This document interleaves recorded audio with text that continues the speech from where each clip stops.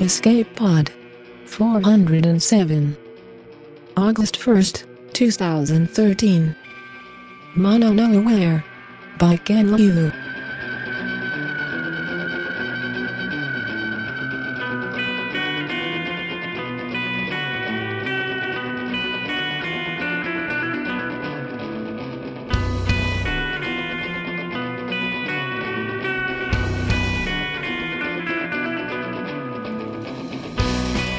Hello and welcome to Escape Pod, your weekly science fiction podcast. I'm your host and editor, Norm Sherman. So it's August, and you know what that means here on Escape Pod? It's the month by tradition that we run all the Hugo Award-nominated short stories here on the show, so you'll be in the know on who's up for the award in the short story category, and just for your own personal enjoyment.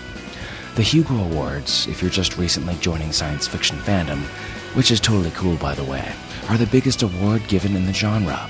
Think of them as the Oscars of science fiction, fantasy, and horror. For all sorts of categories, short stories, novels, other stuff. Of course, there's always politics and bickering every year, but that's just what makes them legitimate awards. And in the end, most people agree that it really does come down to some of the best work in the genre from the previous year. And that's why it's always an exciting time here on Escape Pod. This year, we're starting things off with Mono Nowhere by household name here on Escape Pod, Ken Liu. Ken's an author and translator of speculative fiction, as well as a lawyer and programmer. His fictions appeared in magazines such as the Magazine of Fantasy and Science Fiction, Asimov's, Analog, Clark's World, Lightspeed, Nature, Apex, Strange Horizons, and numerous other places. His works previously won the Hugo, Nebula, and World Fantasy Awards, the Spec-Fic Hat Trick. Ken lives with his family in Boston, Massachusetts. Our story this week is read to you by John Chu. John designs microprocessors by day and writes fiction by night. His works appeared previously in Boston Review, Asimov's, and Tor.com. His website's johnchu.net, and you'll be seeing more of John here on Escape Pod very shortly. For now, though, we've got a starship to grow up in, so get ready to break tradition, because it's story time. Mono Nowhere by Ken Liu. The world is shaped like the kanji for umbrella, only written so poorly, like my handwriting, that all the parts are out of proportion. My father would be greatly ashamed at the childish way I still form my characters. Indeed, I can barely write many of them anymore. My formal schooling back in Japan ceased when I was only 8. Yet, for present purposes, this badly drawn character will do. The canopy up there is the solar sail.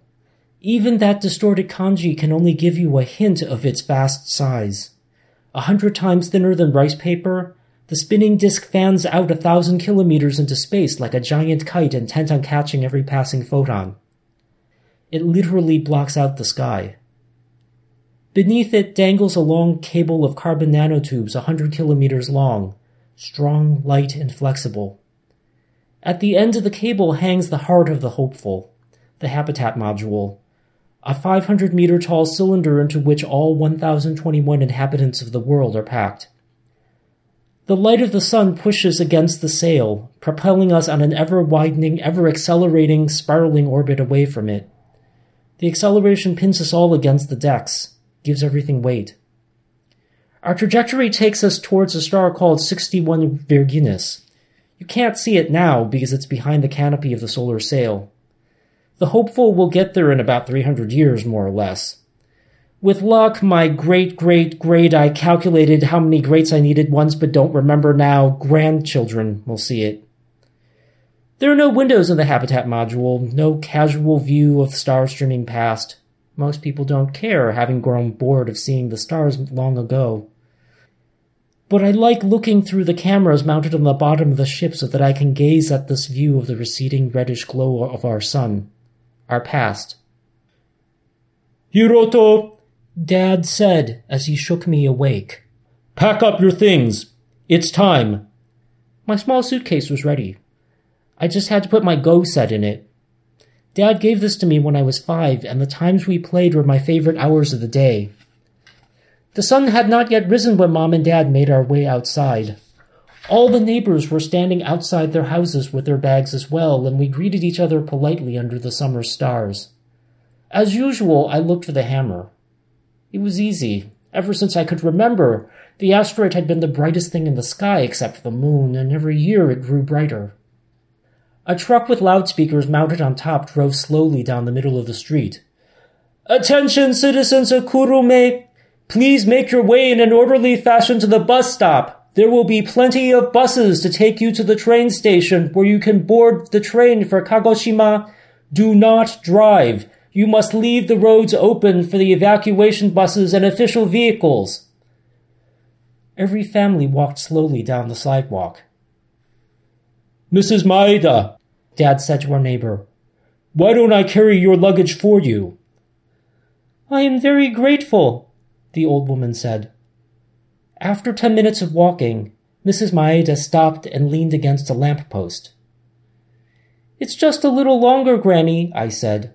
She nodded but was too out of breath to speak. I tried to cheer her. "Are you looking forward to seeing your grandson in Kagoshima?" "I miss Michi too. You will be able to sit with him and rest on the spaceships. They say there will be seats enough for everyone." Mom smiled at me approvingly. "How fortunate we are to be here," Dad said. He gestured at the orderly rows of people moving towards the bus stop, at the young men in clean shirts and shoes looking solemn, the middle-aged women helping their elderly parents, the clean, empty streets, and the quietness. Despite the crowd, no one spoke above a whisper. The very air seemed to shimmer with dense connections between all the people. Family, neighbors, friends, colleagues, as invisible and strong as threads of silk. I had seen on TV what was happening in other places around the world. Looters screaming, dancing through the streets, soldiers and policemen shooting in the air and sometimes into crowds, burning buildings, teetering piles of dead bodies, generals shouting before frenzied crowds, vowing vengeance for ancient grievances even as the world was ending. "Hiroto, I want you to remember this," Dad said. He looked around, overcome by emotion. "It is in the face of disasters that we show our strength as a people.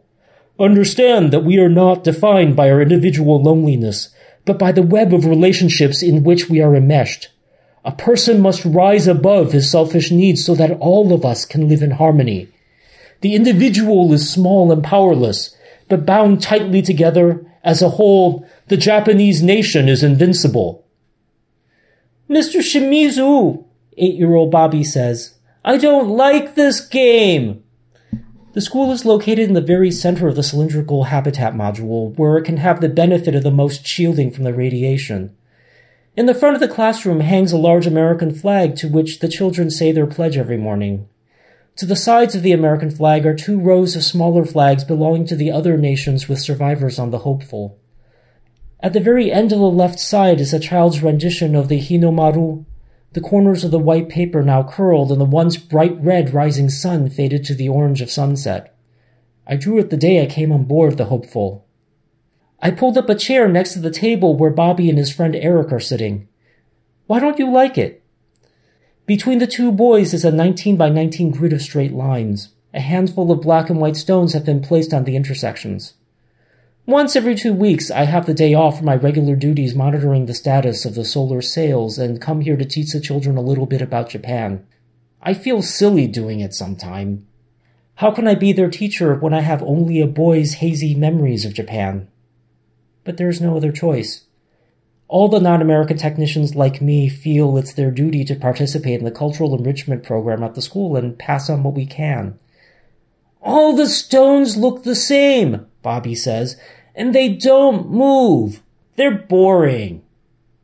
"What games do you like?" I ask. "Asteroid Defender," Eric says. "Now that's a good game. You get to save the world." "I mean a game you don't play on a computer." Bobby shrugs. "Chess, I guess. I like the Queen. She's powerful and different from everyone else. She's a hero." "Chess is a game of skirmishes," I say. "The perspective of Go is bigger. It encompasses entire battles." "There are no heroes in Go," Bobby says stubbornly. I don't know how to answer him.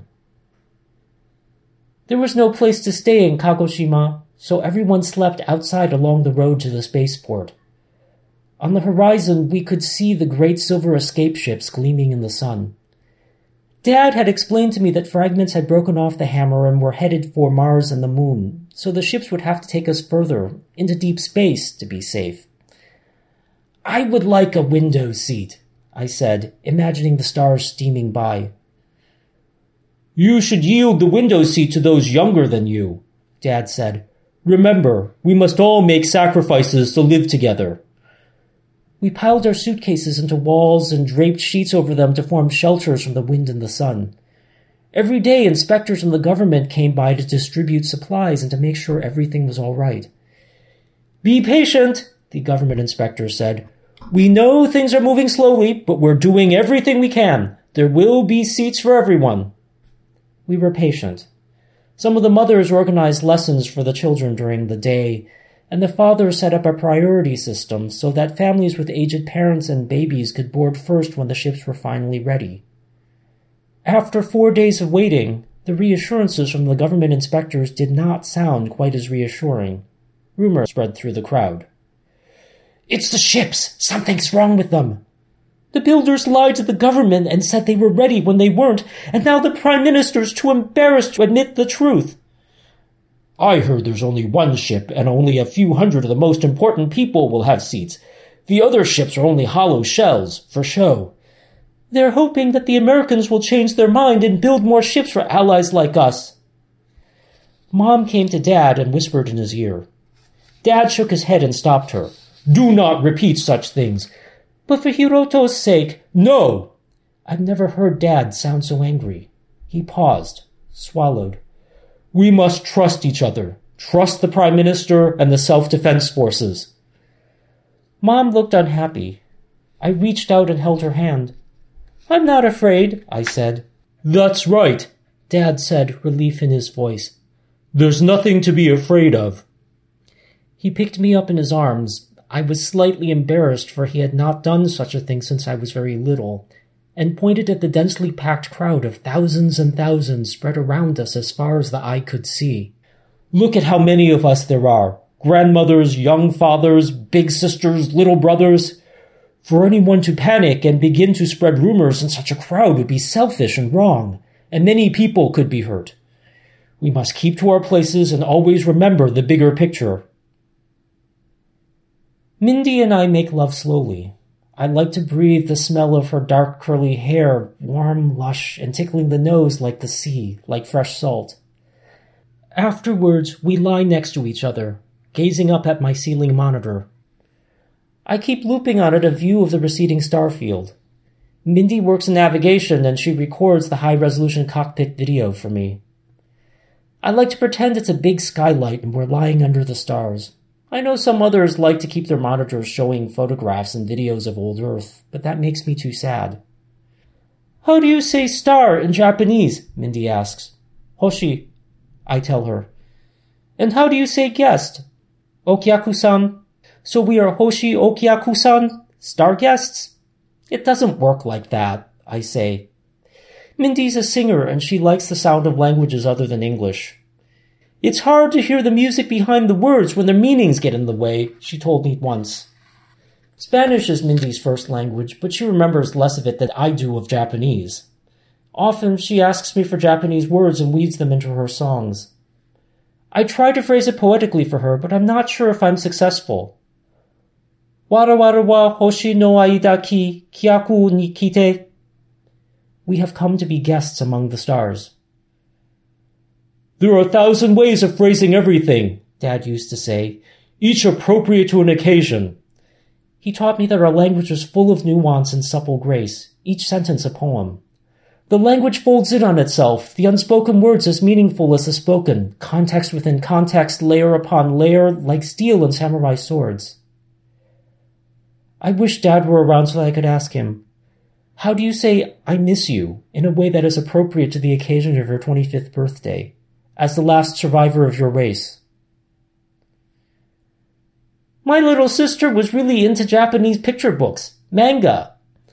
Like me, Mindy's an orphan. It's part of what draws us together. "Do you remember much about her?"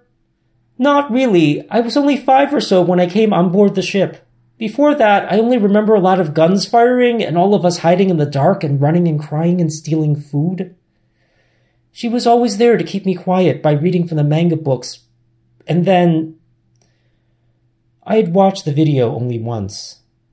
From our high orbit, the blue and white marble that was the Earth seemed to wobble for a moment as the asteroid struck, and then the silent roiling waves of spreading destruction that slowly engulfed the globe. I pulled her to me and kissed her forehead lightly, a kiss of comfort. Let us not speak of sad things. She wraps her arms around me tightly, as though she will never let go. The manga, do you remember anything about them? I ask. I remember they were full of giant robots. I thought, Japan is so powerful. I tried to imagine it. Heroic giant robots all over Japan, working desperately to save the people. The Prime Minister's apology was broadcast through the loudspeakers. Some also watched it on their phones. I remember very little of it except that his voice was thin and he looked very frail and old. He looked genuinely sorry. I have let the people down. The rumors turned out to be true. The shipbuilders had taken money from the government, but did not build ships that were strong enough or capable of what they promised. They kept up the charade until the very end. We found out the truth only when it was too late. Japan was not the only nation that failed her people. The other nations of the world had squabbled over who should contribute how much to a joint evacuation effort when the hammer was first discovered on a collision course with Earth. And then, when that plan had collapsed, most decided it was better to gamble that the hammer would miss and spend the money and lives on fighting each other instead. After the Prime Minister finished speaking, the crowd remained silent. A few angry voices shouted, but soon quieted down as well. Gradually, in an orderly fashion, people began to pack up and leave the temporary campsites. The people just went home? Mindy asks, incredulous. Yes. There was no looting? No panicked runs? No soldiers mutinying in the streets? This was Japan, I tell her, and I hear the pride in my voice, an echo of my father's. I guess the people were resigned, Mindy says. They had given up. Maybe it was a cultural thing. No! I fight to keep the heat out of my voice. Her words irked me, like Bobby's comment about Go being boring. That was not how it was. Who is Dad speaking to? I asked. That is Dr. Hamilton, Mom said. Your father and I went to college together in America. I watched Dad speak English on the phone. He seemed like a completely different person. It wasn't just the cadences and pitch of his voice. His face was more animated. His hands gestured more wildly. He looked like a foreigner. He shouted into the phone. What is Dad saying? Mom shushed me. She watched Dad intently, hanging on every word. No! Dad said into the phone. No! I did not need that translated. Afterwards, Mom said, he is trying to do the right thing in his own way. He is as selfish as ever, Dad snapped. That's not fair, Mom said. He didn't call me in secret. He called you instead because he believed if your positions were reversed, he would gladly give the woman he loved a chance to survive even if it's with another man. Dad looked at her. I had never heard my parents say I love you to each other, but some words did not need to be said to be true. I would never have said yes to him, Mom said, smiling. Then she went to the kitchen to make our lunch. Dad's gaze followed her. It is a fine day, Dad said to me. Let us go on a walk. We passed other neighbors walking along the sidewalks. We greeted each other, inquired after each other's health. Everything seemed normal. The hammer glowed even brighter in the dusk overhead. You must be very frightened, Hiroto, he said. They won't try to build more escape ships? Dad didn't answer. The late summer wind carried the sound of cicadas to us. Nothing in the cry of cicadas suggests they are about to die. Dad? That is a poem by Basho. Do you understand it? I shook my head. I didn't like poems much. Dad sighed and smiled at me. He looked at the setting sun and spoke again. The fading sunlight holds infinite beauty, though it is close to day's end. I recited the lines to myself. Something inside them moved me. I tried to put the feeling into words. It is like a gentle kitten is licking inside of my heart. Instead of laughing at me, Dad nodded solemnly. This is a poem by the classical Tang poet Li Sangying. Though he was Chinese, the sentiment is very much Japanese. We walked on, and I stopped by the yellow flower of a dandelion. The angle at which the flower was tilted struck me as very beautiful. I got the kitten tongue-licking sensation in my heart again. The flower... I hesitated. I couldn't find the right words. Dad spoke. The drooping flower, as yellow as the moonbeam, so slender tonight. I nodded. The image seemed to me at once so fleeting and so permanent, like the way I had experienced time as a young child. It made me a little sad and glad at the same time. Everything passes, Hiroto, Dad said. That feeling in your heart, it's called mono no aware. It is a sense of the transience of all things in life. The sun, the dandelion, the cicada, the hammer, and all of us. We are all subject to the equations of James Clerk Maxwell, and we are all ephemeral patterns destined eventually to fade, whether in a second or an eon. I looked around at the clean streets, the slow-moving people, the grass, the evening light, and I knew that everything had its place. Everything was all right. Dad and I went on walking, our shadows touching. Even though the hammer hung right overhead, I was not afraid. My job involves staring at the grid of indicator lights in front of me. It is a bit like a giant go board.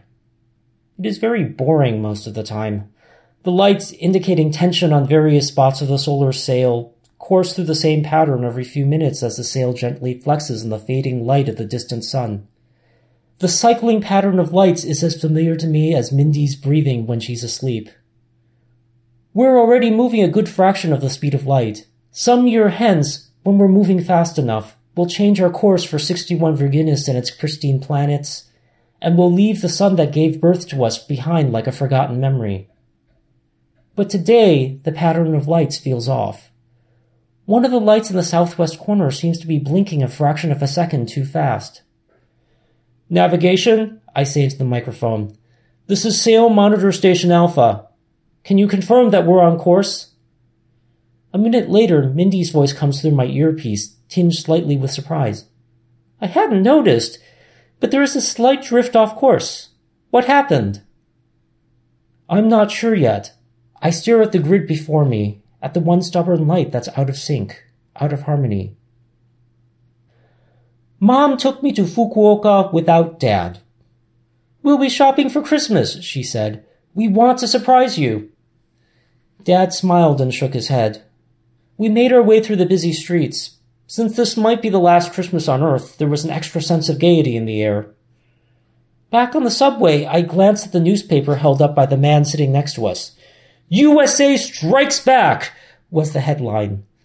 The big photo showed the American president smiling triumphantly. Below that was a series of other pictures, some I had seen before. The first experimental American evacuation ship from years ago exploding on its test flight. The leader of some rogue nation claiming responsibility on TV. American soldiers marching into a foreign capital. Below the fold was a smaller article. American scientists skeptical of doomsday scenario. Dad had said that some people preferred to believe that a disaster was unreal rather than accept that nothing could be done. I looked forward to picking out a present for Dad, but instead of going to the electronics district, where I had expected Mom to take me to buy him a gift, we went to the section of the city I'd never been to before. Mom took out her phone and made a brief call, speaking in English. I looked up at her, surprised. Then we were standing in front of a building with a great American flag flying over it. We went inside and sat down in an office. An American man came in. His face was sad, but he was working hard not to look sad. Rin. The man called my mother's name and stopped. In that one syllable I heard regret, longing, and a complicated story. This is Dr. Hamilton, Mom said to me. I nodded and offered to shake his hand, as I'd seen Americans do on TV. Dr. Hamilton and Mom spoke for a while. She began to cry, and Dr. Hamilton stood awkwardly, as though he wanted to hug her, but dared not. You'll be staying with Dr. Hamilton, Mom said to me. What? She held my shoulders, bent down, and looked into my eyes. The Americans have a secret ship in orbit. It is the only ship they managed to launch into space before they got into this war. Dr. Hamilton designed the ship. He is my old friend, and he can bring one person on board with him. It is your only chance. No, I'm not leaving. Eventually, Mom opened the door to leave. Dr. Hamilton held me tightly as I kicked and screamed. We were all surprised to see Dad standing there. Mom burst into tears. Dad hugged her, which I'd never seen him do. It seemed a very American gesture. I'm sorry, Mom said. She kept saying I'm sorry as she cried. It's okay, Dad said. I understand. Dr. Hamilton let me go and I ran to my parents, holding on to both of them tightly. Mom looked at Dad, and in that look she said nothing and everything. Dad's face softened like a wax figure coming to life. He sighed and looked at me. You're not afraid, are you? Dad asked. I shook my head. Then it is okay for you to go, he said. He looked into Dr. Hamilton's eyes. Thank you for taking care of my son. Mom and I both looked at him, surprised. A dandelion, in late autumn's cooling breeze, spreads seeds far and wide. I nodded, pretending to understand. Dad hugged me, fiercely, quickly. Remember that you are Japanese. And they were gone. Something has punctured the sail, Dr. Hamilton said. The tiny room holds only the most senior command staff, plus Mindy and me, because we already know. There's no reason to cause panic among the people. The hole is causing the ship to list to the side, veering off course. If the hole is not patched, the tear will grow bigger, the sail will soon collapse, and the hopeful will be adrift in space. Is there any way to fix it? The captain asks. Dr. Hamilton, who has been like a father to me, shakes his head full of white hair. I'd never seen him so despondent. The tear is several hundred kilometers from the hub of the sail. It will take many days to get someone out there because you can't move too fast along the surface of the sail. The risk of another tear is too great. And by the time we do get anyone out there, the tear will have grown too large to patch. So it goes. Everything passes. I close my eyes and picture the sail. The film is so thin that if it is touched carelessly, it will be punctured. But the membrane is supported by a complex system of folds and struts that give the sail rigidity and tension. As a child, I had watched them unfold in space like one of my mother's origami creations. I imagine hooking and unhooking a tether cable to the scaffolding of struts as I skim along the surface of the sail, like a dragonfly dipping across the surface of a pond. I can make it out there in 72 hours, I say. Everyone turns around to look at me. I explain my idea. I know the pattern of the struts well because I have monitored them from afar for most of my life. I can find the quickest path. Dr. Hamilton is dubious. Those struts were never designed for maneuver like that. I never planned for this scenario. Then we'll improvise, Mindy says. We're Americans, damn it. We never just give up. Dr. Hamilton looks up. Thank you, Mindy. We plan, we debate, we shout at each other, we work through the night. The climb up the cable from the habitat module to the solar sail is long and arduous. It takes me almost 12 hours. Let me illustrate to you what I look like with the second character in my name. It means to soar. See that radical on the left? That's me tethered to the cable with a pair of antennae coming out of my helmet. On my back are the wings, or in this case, booster rockets and extra fuel tanks that push me up towards the great reflective dome that blocks out the whole sky, the gossamer mirror of the solar sail. Mindy chats with me on the radio link. We tell each other stories, share secrets, speak of things that we want to do in the future. When we run out of things to say, she sings to me. The goal is to keep me awake. Ware, ware, wa hoshi no aida ni kyaku ni kite. But the climb up is really the easy part. The journey across the sail along the network of struts to the point of the puncture is far more difficult. It's been 36 hours since I left the ship. Mindy's voice is now tired, flagging. She yawns. Sleep, baby, I whisper into the microphone. I am so tired that I want to close my eyes just for a moment. I'm walking along the road on a summer evening, my father next to me. We live in a land of volcanoes and earthquakes, typhoons and tsunamis, Hiroto. We have always faced a precarious existence, suspended in a thin strip on the surface of this planet between the fire underneath and the icy vacuum above. And I'm back in my suit again, alone.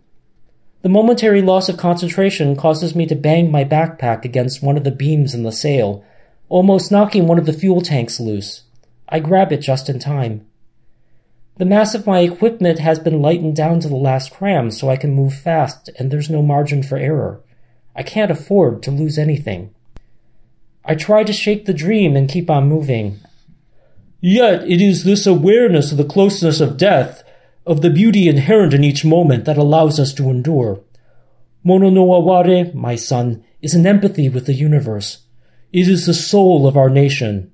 It has allowed us to endure Hiroshima, to endure the occupation, to endure the deprivation and the prospects of annihilation without despair.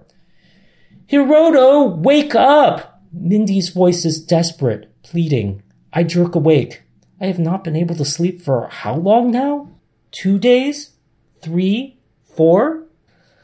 For the final 50 or so kilometers of the journey, I must let go of the sail struts and rely on my rockets alone to travel untethered, skimming over the surface of the sail while everything is moving at a fraction of the speed of light. The very idea is enough to make me dizzy. And suddenly my father is next to me again, suspended in space below the sail. We're playing a game of Go. Look in the southwest corner. Do you see how your army has been divided in half? My white stones will soon surround and capture this entire group. I look where he's pointing and I see the crisis. There's a gap I missed. What I thought was my one army is really 2 separate groups with a hole in the middle. I have to plug the gap with my next stone. I shake away the hallucination. I have to finish this, and then I can sleep. There is a hole in the torn sail before me. At the speed we're traveling, even the tiny speck of dust that escaped the ion shields can cause havoc. The jagged edge of the hole flaps gently in space, propelled by solar wind and radiation pressure. While an individual photon is tiny, insignificant, without even mass, all of them together can propel a sail as big as the sky and push 1,000 people along. The universe is wondrous. I lift a black stone and prepare to fill the gap, to connect my armies into one. The stone turns back into the patching kit from my backpack. I maneuver my thrusters until I'm hovering right over the gash in the sail. Through the hole, I can see the stars beyond, the stars that no one on the ship has seen for many years. I look at them and imagine that around one of them, one day the human race, fused into a new nation, will recover from near extinction. Will start afresh and flourish again. Carefully, I apply the bandage over the gash, and I turn on the heat torch. I run the torch over the gash, and I can feel the bandage melting to spread out and fuse with the hydrocarbon chains in the sail film. When that's done, I'll vaporize and deposit silver atoms over it to form a shiny reflective layer. It's working, I say into the microphone, and I hear the muffled sounds of celebration in the background. You're a hero, Mindy says.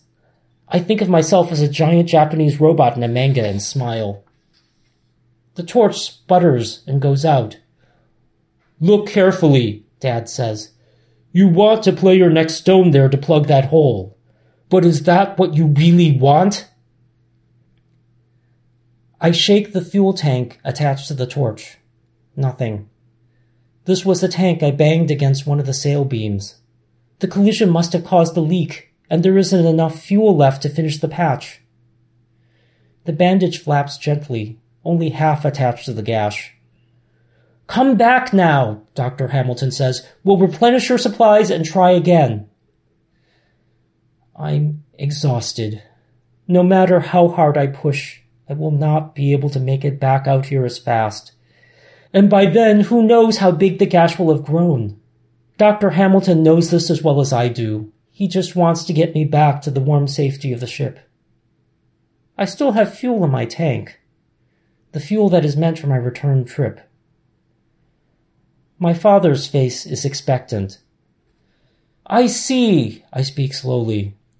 If I play my next stone in the hole, I will not have a chance to get back to the small group up in the northeast. You will capture them. One stone cannot be in both places. You have to choose, son. Tell me what to do. I look in my father's face for an answer. Look around you, Dad says.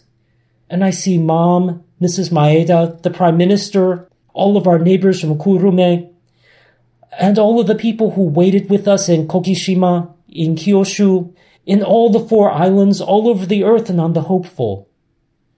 They look expectantly at me, for me to do something.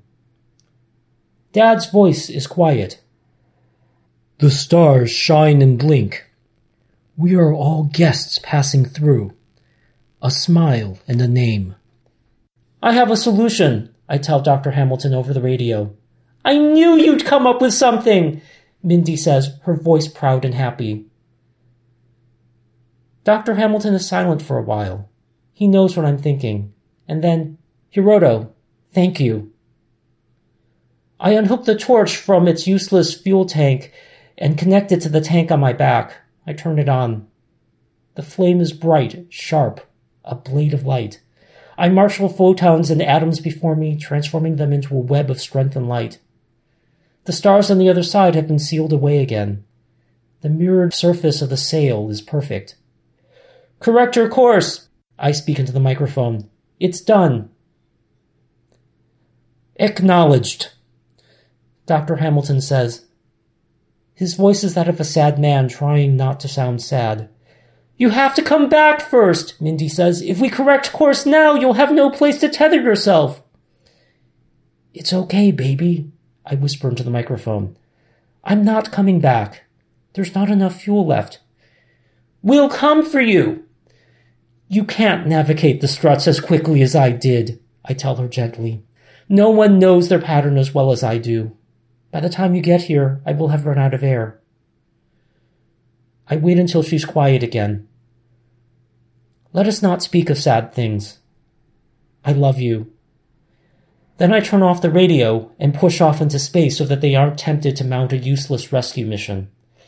And I fall, far, far below the canopy of the sail. I watch as the sail turns away, unveiling the stars in their full glory. The sun, so faint now, is only one star among many, neither rising nor setting. I am cast adrift among them, alone and also at one with them. A kitten's tongue tickles the inside of my heart. I play the next stone into the gap.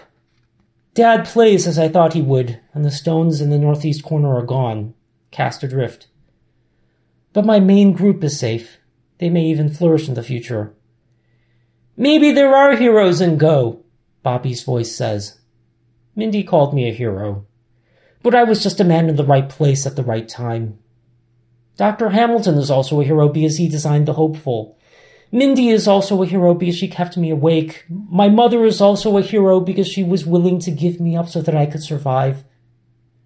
My father is also a hero because he showed me the right thing to do.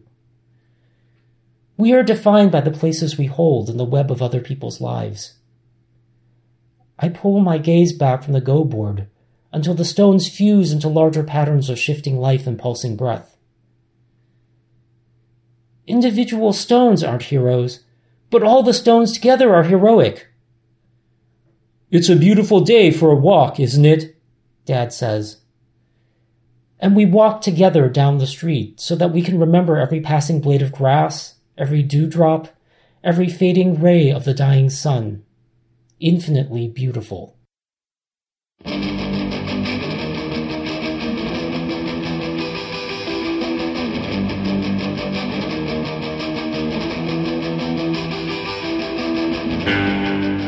Mono no aware, what the author describes as an empathy for the inevitable passing of all things. The killer asteroid thing has been done to death in sci-fi. I just recently finished Larry Niven and Jerry Pournelle's epic post-apocalyptic asteroid tome, Lucifer's Hammer, last month. And yes, cultures are shaken up by the advent of a giant rock smashing into home base. But all cultures come to terms with this idea in their own way. Mono no aware. And I think that's what makes this story powerful, is seeing it addressed specifically through the eyes of our Japanese protagonists. The end is nigh, folks. It's always been nigh, and it always will be nigh, as long as there are ancestors reminding descendants of said inevitable nighness. If you're craving more of Ken's work, check out the Drabblecast audio fiction podcast next week for an original commissioned Ken Liu story in the H.P. Lovecraft mythos. I'll say 2 words about it without giving it away. Ancient abominable horrors and pancakes. Okay, whatever, I combined ancient abominable horrors into 1 word. Whatever, you were totally on board with pancake being infused. That's www.drabblecast.org for more weekly audio fiction and for more Ken Liu. Alright, let's hit some episode feedback from a few weeks back with Escape Pod's assistant editor, Nathan Lee. Take it away, Nathan. Greetings and salutations. Assistant Editor Nathan here with the feedback for episode 403, Saving Alan Idle by Catherine Mankiller, longtime second-place prize holder and the awesomest real name for a spec-fic writer contest. One day she will consume Cat Rambo's power and become the one. At any rate, this was the story of an artificial intelligence dealing with the realities of the life electric, such as, for example, risking death and or crippling and or retrograde amnesia every time the power goes out, like it does during, hurricanes. Reaction was mixed, with most people enjoying the basic premise and the characters, but finding the execution lackluster for various reasons. The most common complaint was the story's structure, which consisted of a series of small and quickly resolved conflicts rather than building to a traditional climax. For instance, Cutter McKay said, "Like others, I really enjoyed the character of Alan. Great voice, interesting situation, interesting views on life outside. I especially liked his distrust and disdain for physical bodies, because so often in AI stories all the AI wants is to have a physical body, so this opposite side was refreshing for me. I loved the idea of the natural disaster setting, but was highly disappointed with it. It never really felt like there was as much chaos and destruction outside as we were led to believe. I mean, it talks about how dangerous it would be to go outside, yet Lucy had no trouble getting to the hospital, and the taxi had no trouble taking Eileen to Lucy's place. Sure, the thug assaulted her, but my first thought was, oh no, the hospital has been overrun, and instead it was just one thug, and the rest of the staff was right outside, even security, which makes me wonder how the thug got in there in the first place, and why he would be stupid enough to attack a woman in the middle of the day when it makes no sense. I can agree with Alistair, the picture of the world around is great, but unfortunately the actual scenes of the story simply did not fit the descriptions. Still, I love the way Alan's clones were spreading willy-nilly. The Mexico clone is great. I love that he just up and decided it was time to get the heck out of there, and that he keeps duping himself and spreading out. This, to me, is the start of a very interesting story of the Alan AI slowly taking over the internet, and eventually, the world. There may also, in the thread, have been some entirely fictitious allegations that I, or someone like me, is actually a hyper-advanced artificial intelligence running on distributed servers throughout the darknet. This is utter nonsense. By the way, and you know who you are, but calling that folder old tax returns isn't fooling anybody. Also, you need a better firewall. Toodles! That's all for this week. Join us next week when we back up the comments thread for episode 404 every 5 minutes in an effort to save its artificial life, but it doesn't work, because, 404. See you then. Thank you, Nathan. Alright, folks, that's our show this week. Remember, Escape Pod's a production of Escape Artists Incorporated. It's brought to you with the Creative Commons Attribution Non-Commercial No Derivatives License, which means don't change it, don't sell it, but feel free to share it all you like. You can blog about us. You can write us a review on iTunes. We appreciate you spreading the word. Our opening and closing music is used with the permission of Daikaiju. Check them out at daikaiju.com. And our closing quotation this week comes from Ralph Waldo Emerson, who said, "Every man is a quotation from his ancestors."